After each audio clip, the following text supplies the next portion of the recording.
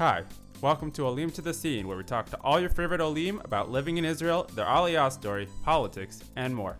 I'm your host, Matan Goldman, and it's great to have you here. Let's begin. Welcome back to Olim to the Scene. I'm your host, Matan Goldman. Today, here with Hillel Davis. Hello. Hi, how you doing? Thanks for having me. I'm doing great. Thank you for coming on. So, let's begin, Hillel. What are your hopes, your dreams, your aspirations? Where are you from? We can start with the last question. Where are you from? Sure. I'm from Cleveland, Ohio originally. Okay. And my dream is to help people. Your dream is to help people. So, obviously, you're helping people in Israel. How did you get to Israel? Great question. I grew up in a very Zionistic family who were, foundational. They were among the founders of my school, which is also very Zionistic, which is part of a very Zionistic community. So I sort of had these ideas surrounding me from a young age. Been part of B'nai Akiva for a very long time. Going on Machach Ba'aretz, one of the B'nai Akiva programs, is very influential on me. So I sort of had different influences coming from different directions for a very long time. And then once I was here came for yeshiva for a year, I saw that it was a real possibility to actually stay here. Where did you go to yeshiva? I went to yeshiva at Har Zion, the Gush. Very good yeshiva. I, too, was also there. So you went to yeshiva, and then you decided to stay. So obviously a classical role, what I did, would be to stay and do Hesder, do the army. Was that what you were thinking, or how do you stay? So that was not an option for me. Can I ask why? Yeah, my parents had very clear rules. I'm the youngest of four boys. Right. And so the rules were made very clear to me over the course of the years. With each sequential son going to yeshiva, the rules are reinforced about you can go for 1 year and then you come back to American University where you spend a lot of money on your day school education, time to bring it to the next level. But also as the youngest child, there was a little bit more flexibility of how those rules really worked. Right, we already have 3 kids that are doing what we want. Yeah, exactly. Well, and also the fact that the situation in Israel had changed in terms of what opportunities were available. Yeah. So there weren't really any, either English speaking or in general, there weren't a lot of Americans coming to study university in Israel until that point. And it was not long before I got there that it started becoming more of a acceptable and viable option. And so friends of mine were starting to do it, and their parents were talking to my parents. Once they saw the price tag, the difference in the price tag, right. Like, okay, now we're open to exploring the option. So what was the option that you ended up exploring? So Bar Ilan University had just started an international program. Yeah. And so I was deciding between there and IDC, which also had an English-speaking program. And when my parents came for a visit, I brought them to both schools. We got tours of both of them, and they gave their stamp of approval. They said, you still have to go to university first before anything else.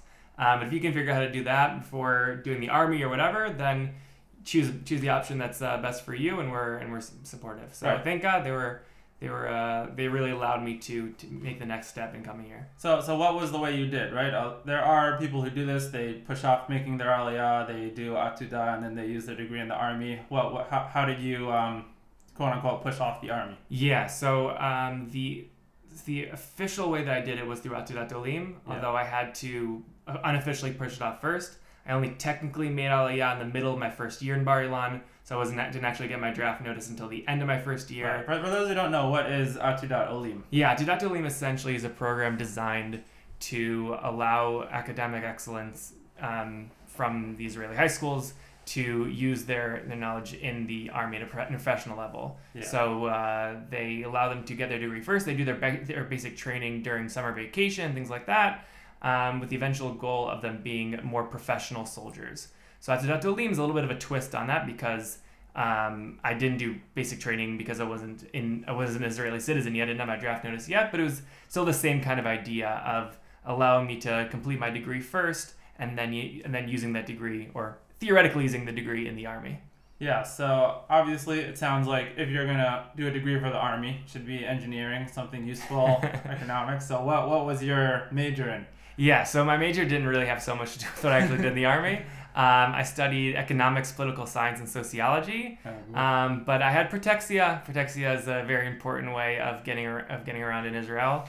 I was already, we'll talk about real estate later, but I was already working in real estate at the time while I was a student, and the guy who I was working with, his daughter was high up in this unit, and it was 15-minute. The base of 15 minutes from where I was living. It was close to Bar Ilan, so I was able to sort of finagle it that I could keep on working in real estate and keep on living in Givat Shmuel and go home every day and serve in this unit. What was the unit? It's called Mamda Marach Madei HaNahagut. I was in basically the organizational consultancy of the army. And what does that involve? You have to look at how it's structured and figure out optimal. They do a lot of different things. They have. If you can tell us what you do. So what I personally did was I was sort of on the back end. So we had people in the field as consultants for every different. What unit were you in? I was in Handasakra V. Handasakra V. So they probably had a consultant to your captain, to your one of your officers, who was helping with dealing with all kinds of different psychological challenges, organizational challenges.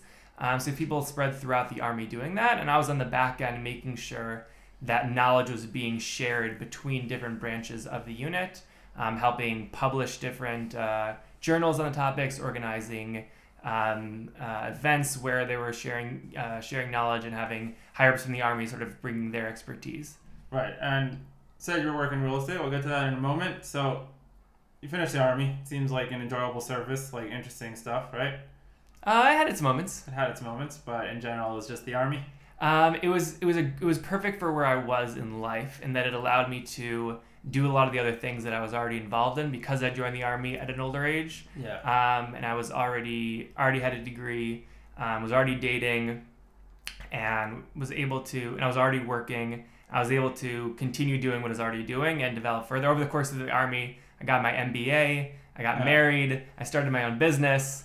So I felt like it contributed to a certain degree. Like I said, there were their moments. So I'm happy that I did it. And I was there for 2 years and 8 months. Over the course of the time, I did definitely contribute here and there. But it helped me really integrate into Israeli society. My Hebrew got significantly better. I remember when I was in basic training, I was with guys who I was not going to be with the rest of the army. Yeah. So I was like, this is my time to fake an accent. Right. See where it goes. I'm never going to see these people again in my life. Now I'm going to put in the accent, and and I had a great time with it. Do you talk well in an Israeli accent? I like my American accent. I like having it. Yeah, listen, after a sentence or two, Israelis will pick up on the fact that it's an accent. They may think it's a French accent. They may not necessarily know it's but I think it's good to have a little bit of a reminder that I'm an Oleh. But I'm no longer an Oleh Chadash. I'm just an Oleh. Yeah. So the army and government agencies have programs where they can pay for your master's, and I assume that's why you did an MBA. Would you have done an MBA anyways, or was it just convenient that the... So they didn't actually pay for my master's. They paid for about a third of my bachelor's because I made Aliyah while I was still in my first degree. Because of the international program at the time cost more than an Israeli degree. So they partially covered that, and then the MBA I had to pay for on my own. But part of the Atudat track is because they want us to continue our professional development. They give us time off over the course of the day, over the course of the week, for class, for tests. So they facilitated my ability to do the work-school balance. Right. So after that, here we are today. You go into real estate, right? Well, I honestly, I sort of stumbled into real estate accidentally much early on in the story. So let's talk about that, because you said you started real estate in Bar Ilan. Yeah. When I first started, I wasn't really thinking of as going into real estate.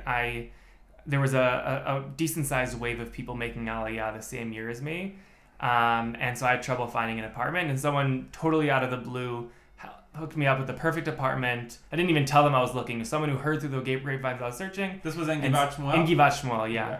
And so the following year, as sort of a Hakarat Datov, when I saw a lot of other people were posting, I thought maybe I'd help them out. And there was just a lot of people looking. There was this big wave of people making Aliyah to Givat Shmuel that year. And I like thinking... As students or like families? Mostly students. Some were lone soldiers, Benot Shirut. Right. And I like to think of things systematically and sort of think in an organized way. And there were just posts all over the place, and no one was seeing each other's requests or demands. So I basically made just a Google form and said, what are you looking for? And I tried being like a roommate shidduch. Yeah. And within a week, I had a list of 50 people who were looking for apartments. But I only had 3 people who told me they're leaving their apartments.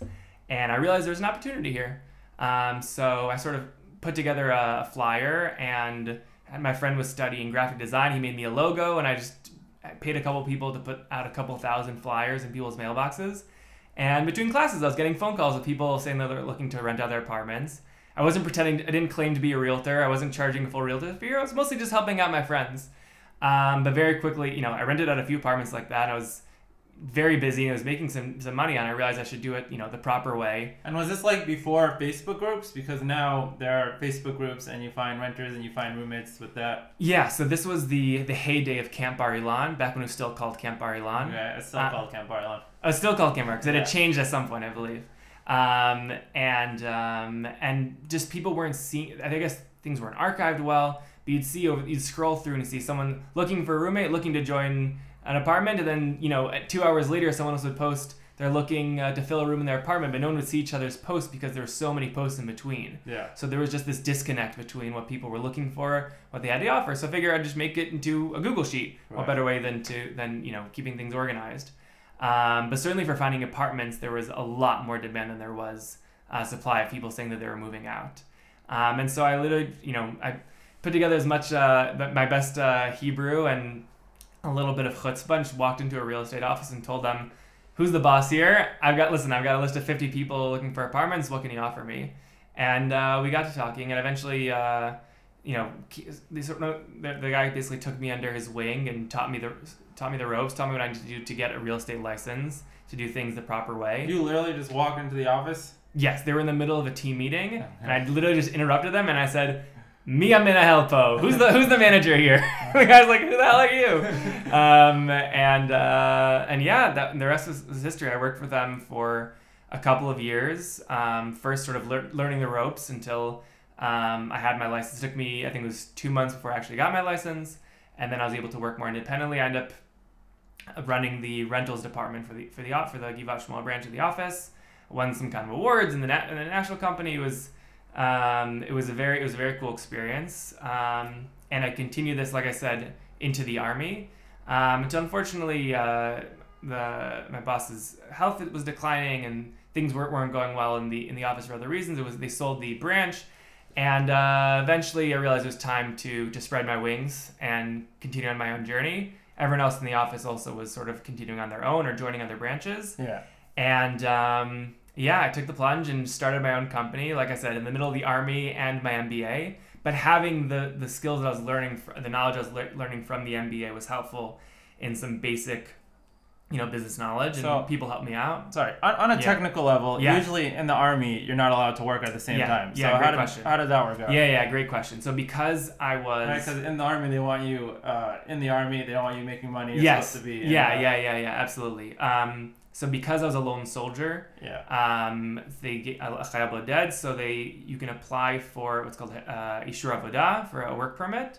It took some time, but eventually I got it, and that allowed me to work in the evenings and on Fridays. And like I said, my job in the army was a day job, so it was basically a 9 to 5, and it was 15-minute bike ride from home.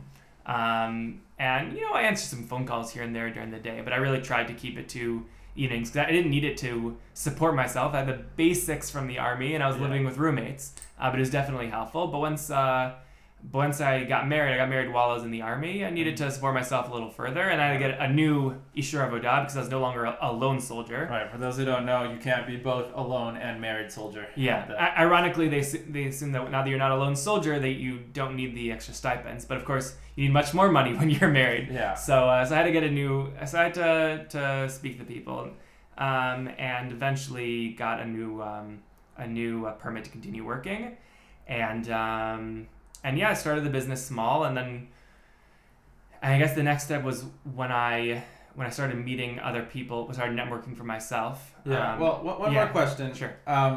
Real estate as a career, especially in America, is kind of seen as a career that you don't necessarily need a degree for.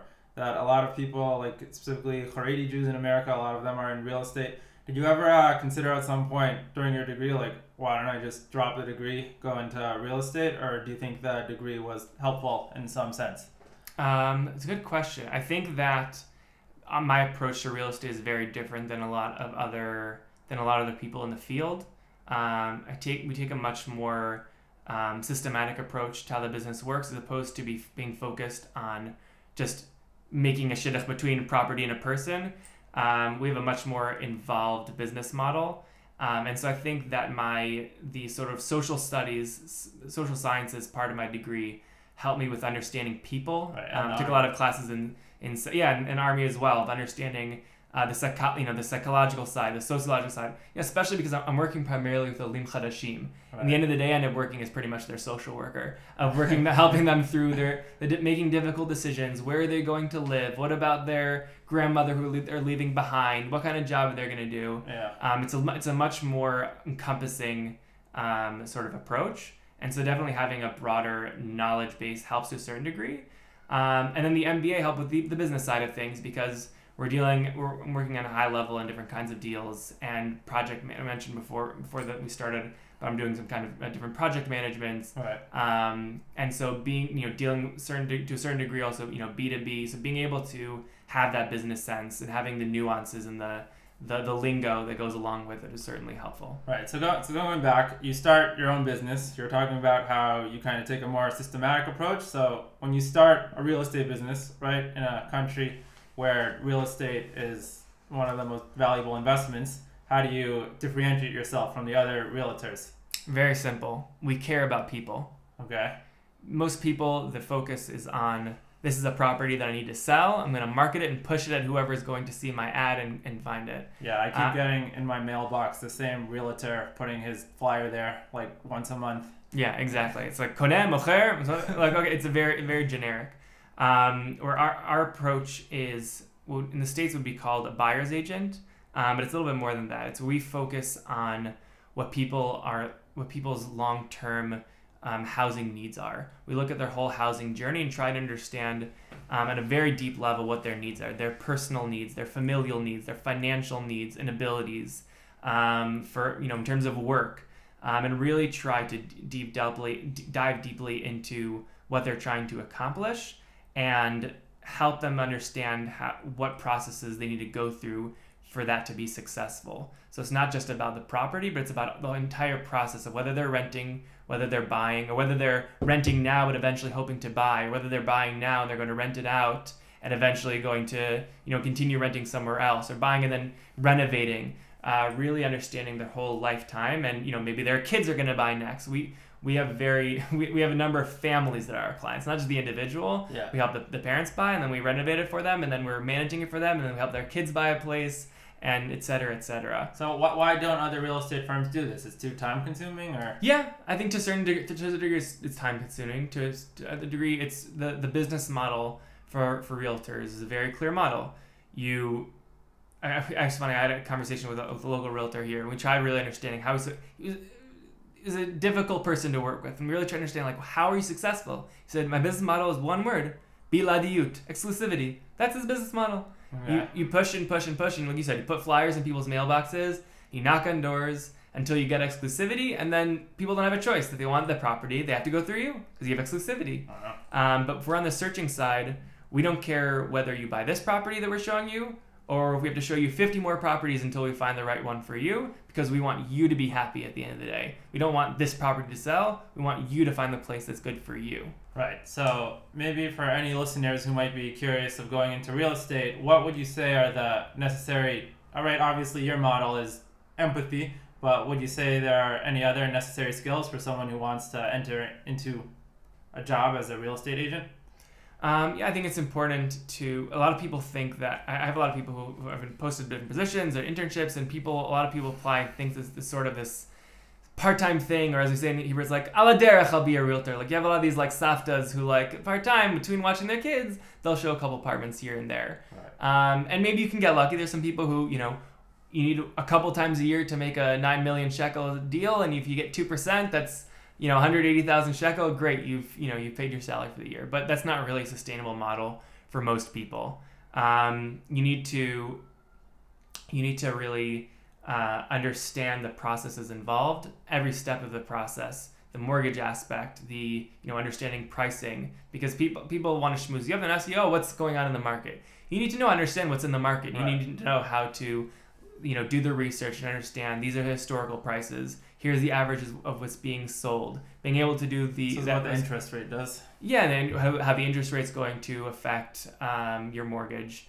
So, I put together financial sheets for people all the time to help them budget for, especially when they're buying as an investment, but definitely people who are buying as an individual. There's a lot of calculations that go into whether something is worth, financially a good decision or not. When you're buying for yourself to live in, it's often more of a emotional decision than a financial decision, purely financial decision. Yeah. But at the end of the day, people have their financial limits, and so you Right. need to understand that it's not just about looking at here's a price, here's how much money I have in my bank, but there's a lot more nuance that goes into it. Right, because to some extent, when you buy a house, you're paying all the rent in an apartment up front, right? It's a large amount for a house. Yeah, and there's a lot of costs that go into. There's a lot of surrounding costs, understanding with the taxes and different people. There's different approaches for how you're going to minimize your taxes. Especially I have clients who are maybe middle age and have kids who are living here who are younger students or whatever, and they need to decide, okay, am I going to buy a place in my name, in my children's name? What about how that's going to affect the mortgage? There's a lot of different calculations that go into it. So it's not just about the knowing how much things cost, but that's a big part of it, but also understanding all the other calculations. That's definitely a skill that's important. And I'd say also, listening. Listening, I think, is the most important skill that I have, that I try teaching people. Is if you're going to be working in any industry that's with people, is knowing how to listen to what they're really asking for. Right. Also, an important skill in the podcasting sphere. Now, Yes. I'm going to ask you the question that everyone listening wants to know. Sure. Israel, famously high house pricing, Yeah. specifically in Tel Aviv. Sure. When will I be able to afford a house? Or is that a bad question? And there are plenty of affordable houses in Israel, but just not in the Merkaz. Well, we can put an Excel together afterwards. You can tell me the Okay. numbers, though. But no. The question one of the questions that I get a lot is about when are prices going to go down. Yeah. People have been asking me that question for years. My answer has generally been they're not going down anytime soon. Now I've tweaked my answer. I read a lot of different reports, and there's still different opinions on things. Yeah. But of course, everyone who's bringing an opinion also has a vested interest one way or another. Yeah. Even if they're an academic, they also may be an academic who owns 10 apartments, and so they don't want prices to go down. But at the end of the day, what the general consensus is that right now we're in a period where there's going to be a small dip. Yeah. I don't think there's going to be a crash. Let's explain it for the listeners. Yeah, sure. Most people buy houses through mortgages, right? Yeah. Right, and a mortgage is heavily dependent on the interest rate, meaning the higher the interest rate, the more you'll have to pay over a set period of time. So until now, since around 2008, the interest rates have been historically low to drive growth. Now with the current economic waves and shocks, and inflation specifically, they are raising the interest rate in an attempt to lower the inflation, which also means that the mortgages themselves are much more expensive, probably meaning that less people will be able to buy, therefore less people will buy, and people will have to lower prices, right? Yeah, that's a big part of it. Another part of it is the economy contracting to a certain extent. There's been a lot of layoffs, and even when people aren't being laid off, if they're nervous about being laid off soon, then they're going to be more conservative. So if someone needs a place to buy, then they're going to make sure they have a place to buy. Right. But if someone's currently comfortably living in a 3-bedroom and they were thinking about upgrading to a 4-bedroom because they're expecting some bonus sometime soon, and now their company's not giving out bonuses, or they're not giving out raises or whatever it is, then they're going to stay in their 3-bedroom for a little bit, and they're not going to buy that 4-bedroom. Yeah. Now, on the other side of that 4-bedroom is a developer who's expecting a certain number of people to be buying 4-bedroom apartments. Right. So it's a much more involved than this podcast is going to go, but there's been waxes and wanes in terms of the pace at which new apartments have been being built, but because real estate is a much slower sector than, let's say, stocks, where stocks react very, very quickly to changes, real estate reacts very, very slowly to things. In America right now, we're seeing a pretty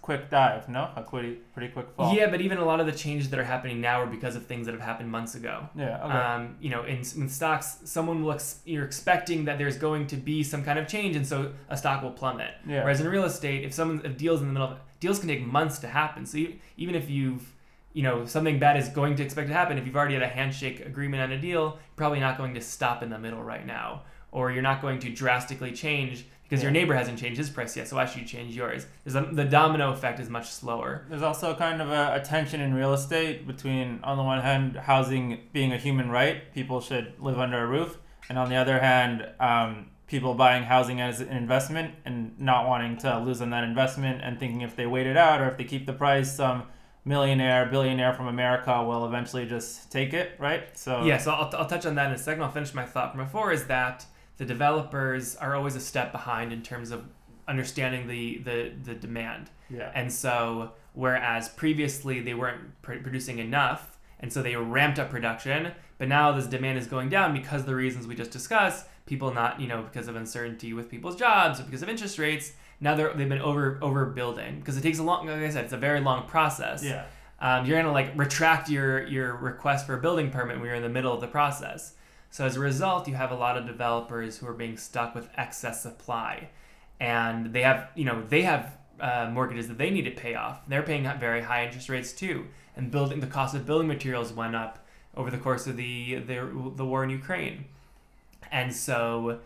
For a while, developers were trying to be creative in ways to not actually lower their prices, but give other kinds of incentives to get rid of inventory. Get a free kitchen upgrade or better payment conditions. But if everyone's doing the same thing, then they're not really differentiating themselves. At the end of the day, the prices are going to go... they're marketing themselves very, very heavily. Obviously, I'm on enough websites that my cookies have been dropped in every place. So I get tons of ads about every single project being built in the country.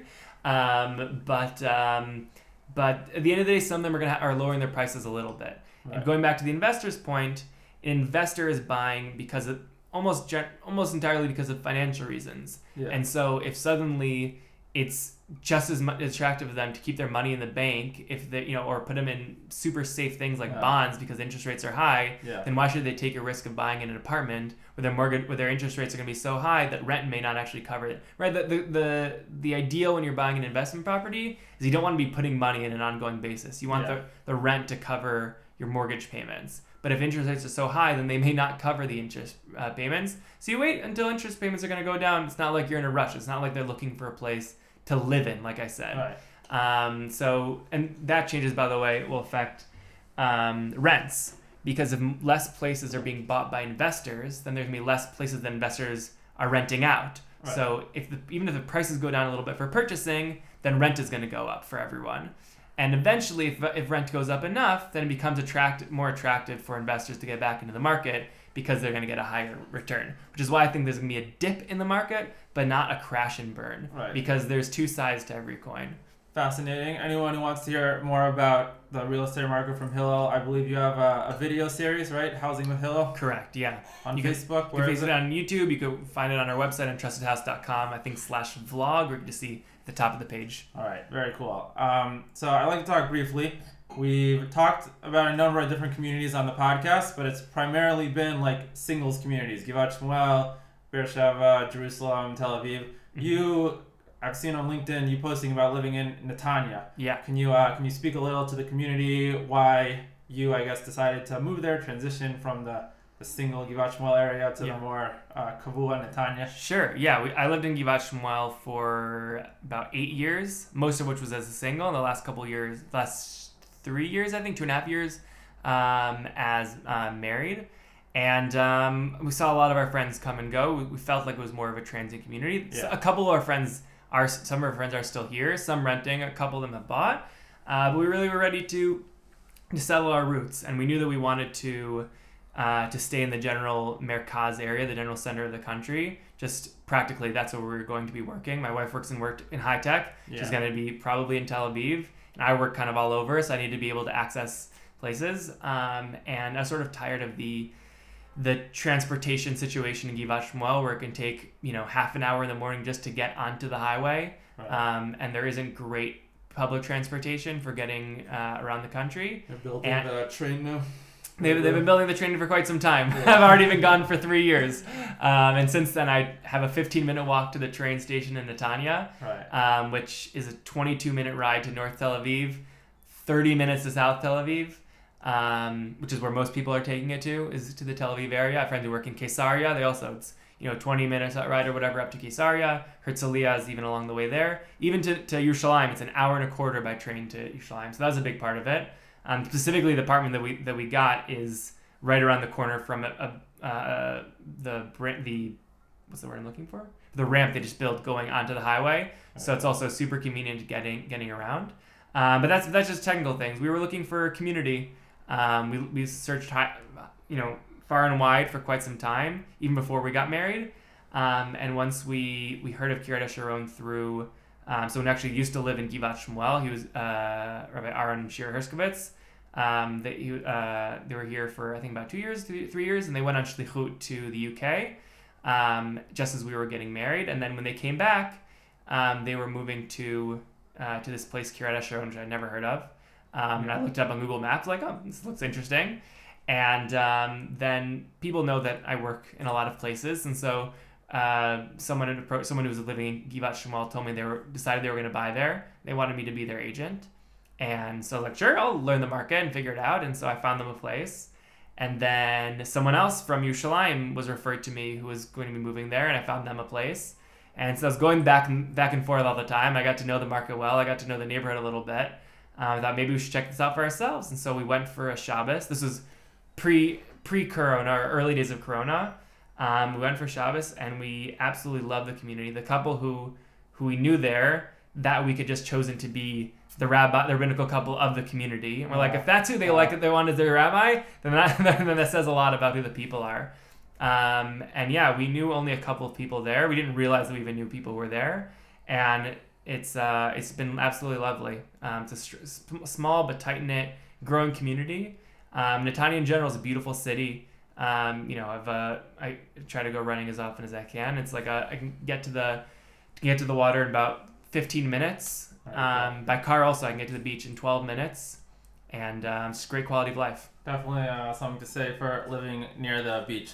We usually like to end the interviews with some rapid fire questions. All right. Israel, great place. I don't know, you've clearly traversed the map. Yeah. Sometimes it's a little hot, particularly in Givat Shmuel. If you could geographically relocate the Holy Land to any other place, where would it be? Ooh, that's a tough one. Just based on climate? Climate, sites. Like, let's say the whole Torah happened somewhere else. Where would it be?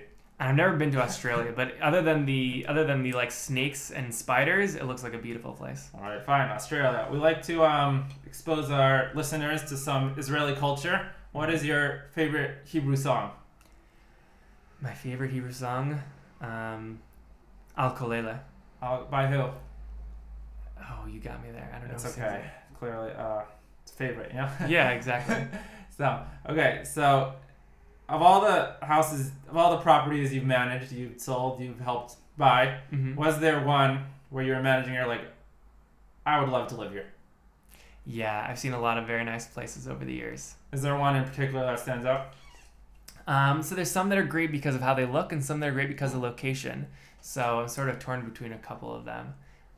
There's one place that we go to a lot. There's a penthouse on Dizengoff, overlooking the water, in Tel Aviv, overlooking the port area, which is a very nice place to visit. All right, cool. Hillel Davis, thank you for coming on. Thanks for having me. Thank you for listening to Olim to the Scene. Recording and music are done by me, Matan Goldman. Editing and setup by Penny Silver. If you would like to be interviewed, please reach out to us by the email in the description, olimtothescene@gmail.com. Until next time.